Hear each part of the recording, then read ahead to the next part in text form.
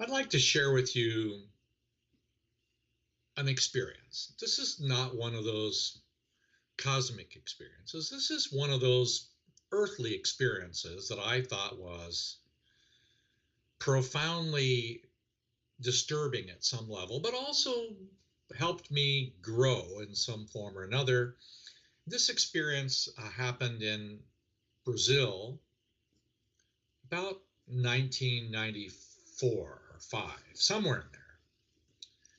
And I was visiting the northern part of Brazil. I was in the city of Manaus, which Manaus is a city, large city, but it's nearly 2,000 miles up the river. And I won't tell you about all of it because, wow, that river is really quite a river, by the way. Never seen anything like it. I spent a week on that river on a boat. And then part of that journey was I was invited to visit a boys' camp. I was told it was a boys' camp. So a friend of mine who was a director in this boys' camp invited me to go outside of Manaus, far into the jungle. Doesn't take long to get out of Manaus. You get 30 minutes out of Manaus and you're in a jungle. You go for 2 hours and there's a lot of jungle still there. And so I'm expecting to go to this camp in the jungle, and here I go, and I'm the speaker of the evening, who's speaking primarily through a translator, but I hear for some reason a lot of these boys, and there's going to be apparently like 400 boys there. So I'm prepared to be the evening speaker for an hour. And they have this large 3 meter to 4 meter high bonfire, right?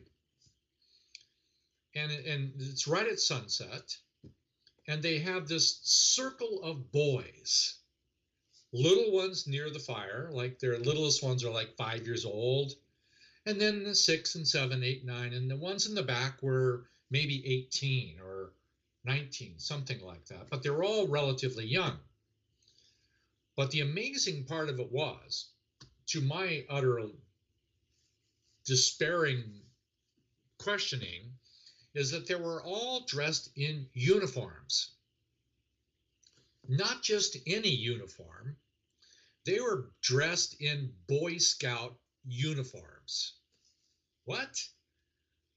Their little shorts and their shirts, and they're all in I don't know if you know this, Boy Scouts primarily originated in the US. So here I am in Brazil thinking I'm going to be out in the jungle, and I'm confronted with American commercialism of Boy Scouts. I was in shock. Hundreds of them. I'm going, I wanted to say, is this the best you can do? Is you can just mimic Boy Scouts in the middle of the jungle? Anyway, I'm sorry for being, I'm a little less judgmental now, though I still am. Boy Scouts going to be kidding me. So in this experience, so I go, first thing I tell them is, you are all the future leaders of Brazil. Yeah. And they start shouting and they're all happy and clapping. Yes, you're all the future leaders of the country. This is what you're designed to be. Now, I got a test for you. You can't look at anyone else. And when I tell you to, I want you to stand up. You ready? Stand up and point to the north. So 400 Boy Scouts all stand up at once and start pointing in all these different, because no one knew really which way was north. Not easy to do at any time, but And I go, oh, okay, that's right. You're all the future leaders of Brazil, because that's kind of what it looks like to me, is everybody's running around going different directions. And how are you going to unify the world? Okay, so let me ask you another question. So they all sit down and I go, okay, I'm going to ask you a question and I want you to be prepared for the answer this time. If we make you the king of the whole world, what is your first command? I want you to think about it.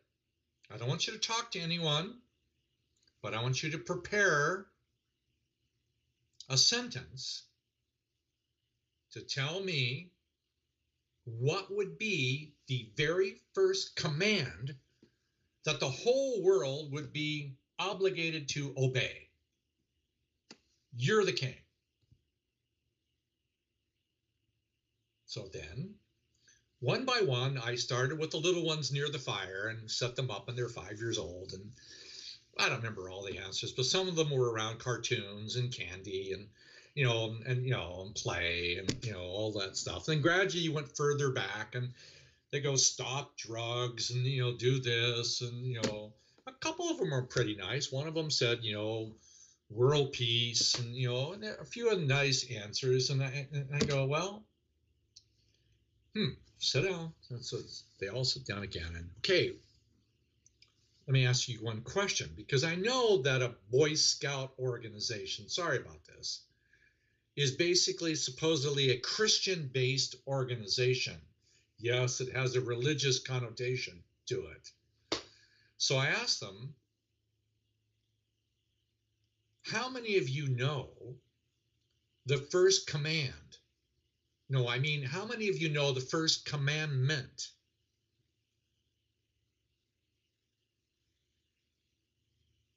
How many of you know the first commandment?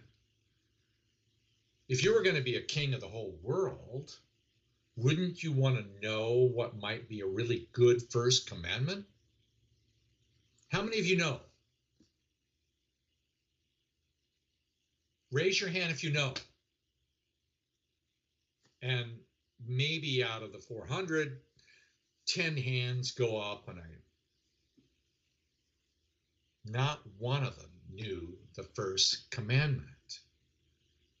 And then one of the instructors from the back got so frustrated because they didn't know, he stood up and started shouting the first commandment. Of course, you know the first commandment, right? Right? Surely you do. And I'm not saying it's right, religiously or otherwise, but it's pretty good. It kind of says, love God, and then that part's easy, right? And thy neighbor as thyself. Love one another. Now, wait. Are you going to say that the very first thing that we have to do is love and love? Love and love? Well, I feel about as dressed up as those Boy Scouts, because part of my own personal challenge in this is, after spending nearly a month every single day, as often as I could, examining the inner importance of foregirl, which, by the way, happens to be the feminine side of the heart, the ability to be able to receive and forgive and clean and transform. But contrast that to the opposite side of the world, being the 4-boy month, where it's the giving of the heart, the northern hemisphere and the southern hemisphere being a perfect composite of giving and receiving, is the primary answer. giving and receiving. That's where I've gotten with for girl, for boy. And when I really examine that, the reality is yes. But my struggle is after 3 weeks or 3 decades or more of examining and studying for girl, which is the mother's function of the yin side of the heart that's related to receiving the blood like the ocean that refuses no river, cleaning, purifying spleen function, cleaning of the bowel function, pericardium function, holding the heart. The for girl function is the ability to go through the dark night of the soul, to the metamorphosis of being a caterpillar that becomes a pool of liquid before it becomes a butterfly, transformation process, acceptance, detach, whatever you want to call it. Then unless I can do the skill set associated with for girl, which means literally to receive, in order to be able to receive, I need to remove all of the membranes that stop me from receiving. What I mean by that is that around me, invisible to me like a bubble, is I have many, and lately I've discovered dozens of layers of rings, like layers of the bubble around me, that act as a block-like barrier where I can't actually receive love, because each one of these rounded barriers, I could only call it like a membrane, is actually composed of a false belief system, either transmitted to me genetically, created in my social environment in childhood, or a false belief system I continue to hold and I continue to transmit. What I just said is, I'm filled with facades. And the more I examine them, the more I see. And the more I do for girl, the more I realize how big for girl is. The ability to receive divine love, the ability to receive a friend, the ability to be able to receive without judging, comparing, analyzing, rejecting, responding to. How many interior forms of invisible triggered reactions do I have based on my belief systems that don't even arrive into my world? What I just said was, I discovered layer after layer of numbness and rejection that's not even in my immediate capacity to even access, because I have to remove other ones first. Wow. I don't mean to bum you out, but it kind of bums me out to realize that my most noble effort to do this requires that I continually be willing to continue to launder the next feeling and the next feeling and change through the metamorphosis of receiving and transformation. And that without really knowing it, it's on some level called forgiveness. And it's not just the forgiveness that I think of when you think of forgiveness from God, or you forgiveness from a person, or I need to seek forgiveness or give forgiveness, because I found out that most of the time I think I'm going to forgive someone, I'm actually blaming them for harming me, so I'm going to forgive them, when in reality they were my law of attraction to help me see about my misaligned desires actually causing them to be my law of attraction. You can't forgive somebody that is your law of attraction to reveal your own hidden facade. I'm going to forgive you for hitting my car or making me mad. You make me really mad. I'm going to forgive you. No, it doesn't work. It's just another facade. So here it is. I'm only in my 3rd week of the 2nd month of a 3-year process, and I'm already feeling pretty overwhelmed about how to do it. So I'm not going to delude myself or you by saying, hey, I've got all this figured out. I don't. I'm in the process of discovering what I don't have figured out by the sincere desire to want to feel, understand, change, give and receive love. But I still find that the actual number of people in the world around me that I can say, even in my facade, that I love is pretty small. I don't know that you can say, oh, I love my kids. My kids are the most perfect, beautiful, sweet things. I love them. But your kid sucks. I love my kids, but no, not your kids. Wow. Who do I love? Who do I actually love? To me, that would mean that we who love one another actually give and receive from an authentic reality of one soul to one soul. No, I can't do that.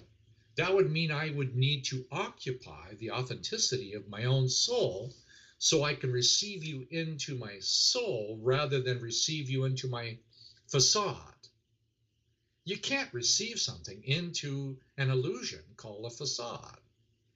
In order to receive, I need to be actually occupying my own pericardium inside me. I need to occupy my own ability to give and receive, but I can't.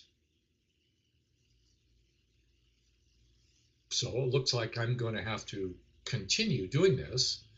Maybe next month there'll be an easier way of using the 6-girl month in the Northern Hemisphere and the 6-boy month in the Southern Hemisphere to see 6 and 6.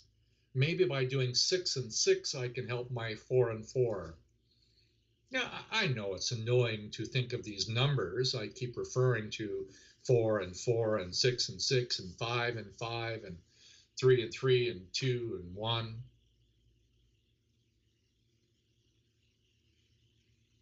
Well, I just thought I would share this part because part of this function of doing 4-girl is to be transparently willing to show you what my own struggle is. If I'm not willing to be transparently honest about my own struggles to give and receive love, I can't be capable to honestly be your friend. Even as a friend, I can't really be a friend if I can't be honest about the experiences that I'm going through. Well, I hope this is something for you to consider. If you've got it figured out, please text me or something, because I don't. So if you're a really good friend, you'd be honest enough to mirror it back to me. Good luck with that. Talk to you soon.